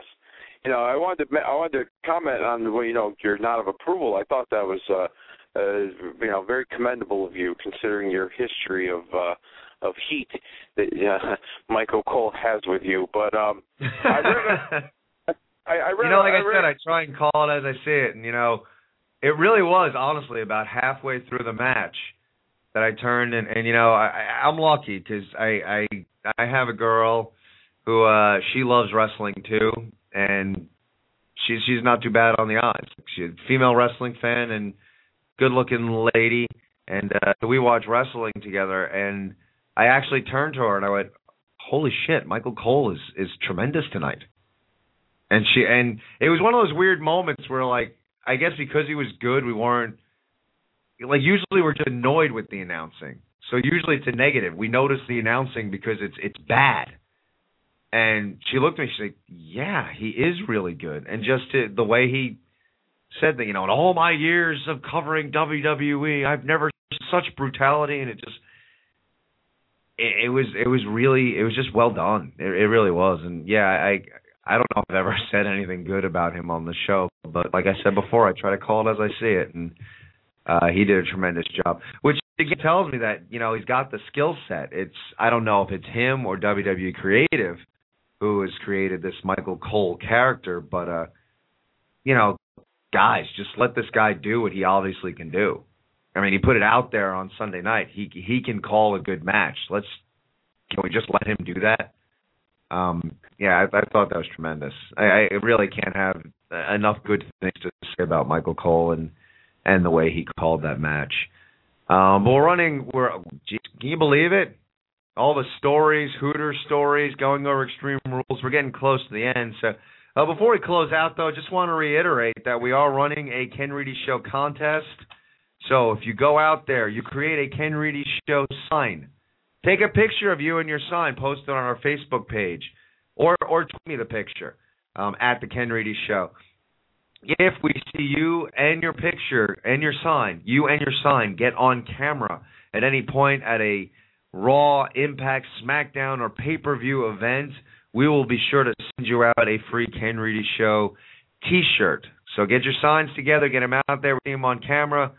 We'll get you a Ken Reedy Show T-shirt. And if we missed it, if you get a screenshot and you can prove that it got on camera, we'll send you out a shirt as well. We're not going to be real strict with all the rules and everything. And also, we're just trying to get the show out there. And it's like I've said before, we're grassrooting it, and we love everyone who's jumping on board the bus. So you bring a Ken Reedy Show sign to an indie show, you have to just take a picture in the arena. So you get a picture of you at your seat with like the ring in the background or something, so you can see that you brought the sign to a wrestling event. We'll send you out a T-shirt for that as well. So get your Ken Reedy Show signs out there while supplies last. We'll send you out a free T-shirt. And the other thing, the big news, the big event, June 11th, we're going to be covering Monday Night Raw from all angles. Come on out, see me at the Peppermill South in Congers, New York. Nunzio, former WWE Cruiserweight champion, is scheduled to be in attendance that night. So come on over to the Peppermill South in Congers, New York, where we'll be broadcasting live from 6 to 8 o'clock, a pregame, if you will, of the special 3-hour Raw. We're going to hang out at the Peppermill and then watch the Raw while we're hanging out. So that should be a fun night for wrestling fans. Just come on down, bond with other wrestling fans, have something to eat, have something to drink, and just hang out. Let's have a good time. And we're going to have our man Dave will be in Hartford, Connecticut to get a vibe of what the crowd's feeling out there, what they're thinking, get some opinion, maybe get some callers out in the parking lot, in the arena. So we're going to be covering the show from Hartford as well as the Peppermill South in Congers, New York. Special live event. That is June 11th. So remember, that week will be going on the Monday night and not the Sunday night. But 6 to 8 p.m. will be the time. So come on down to the Peppermill South, or if you happen to be in Hartford, just look around and find Dave. He'll be the guy on the phone.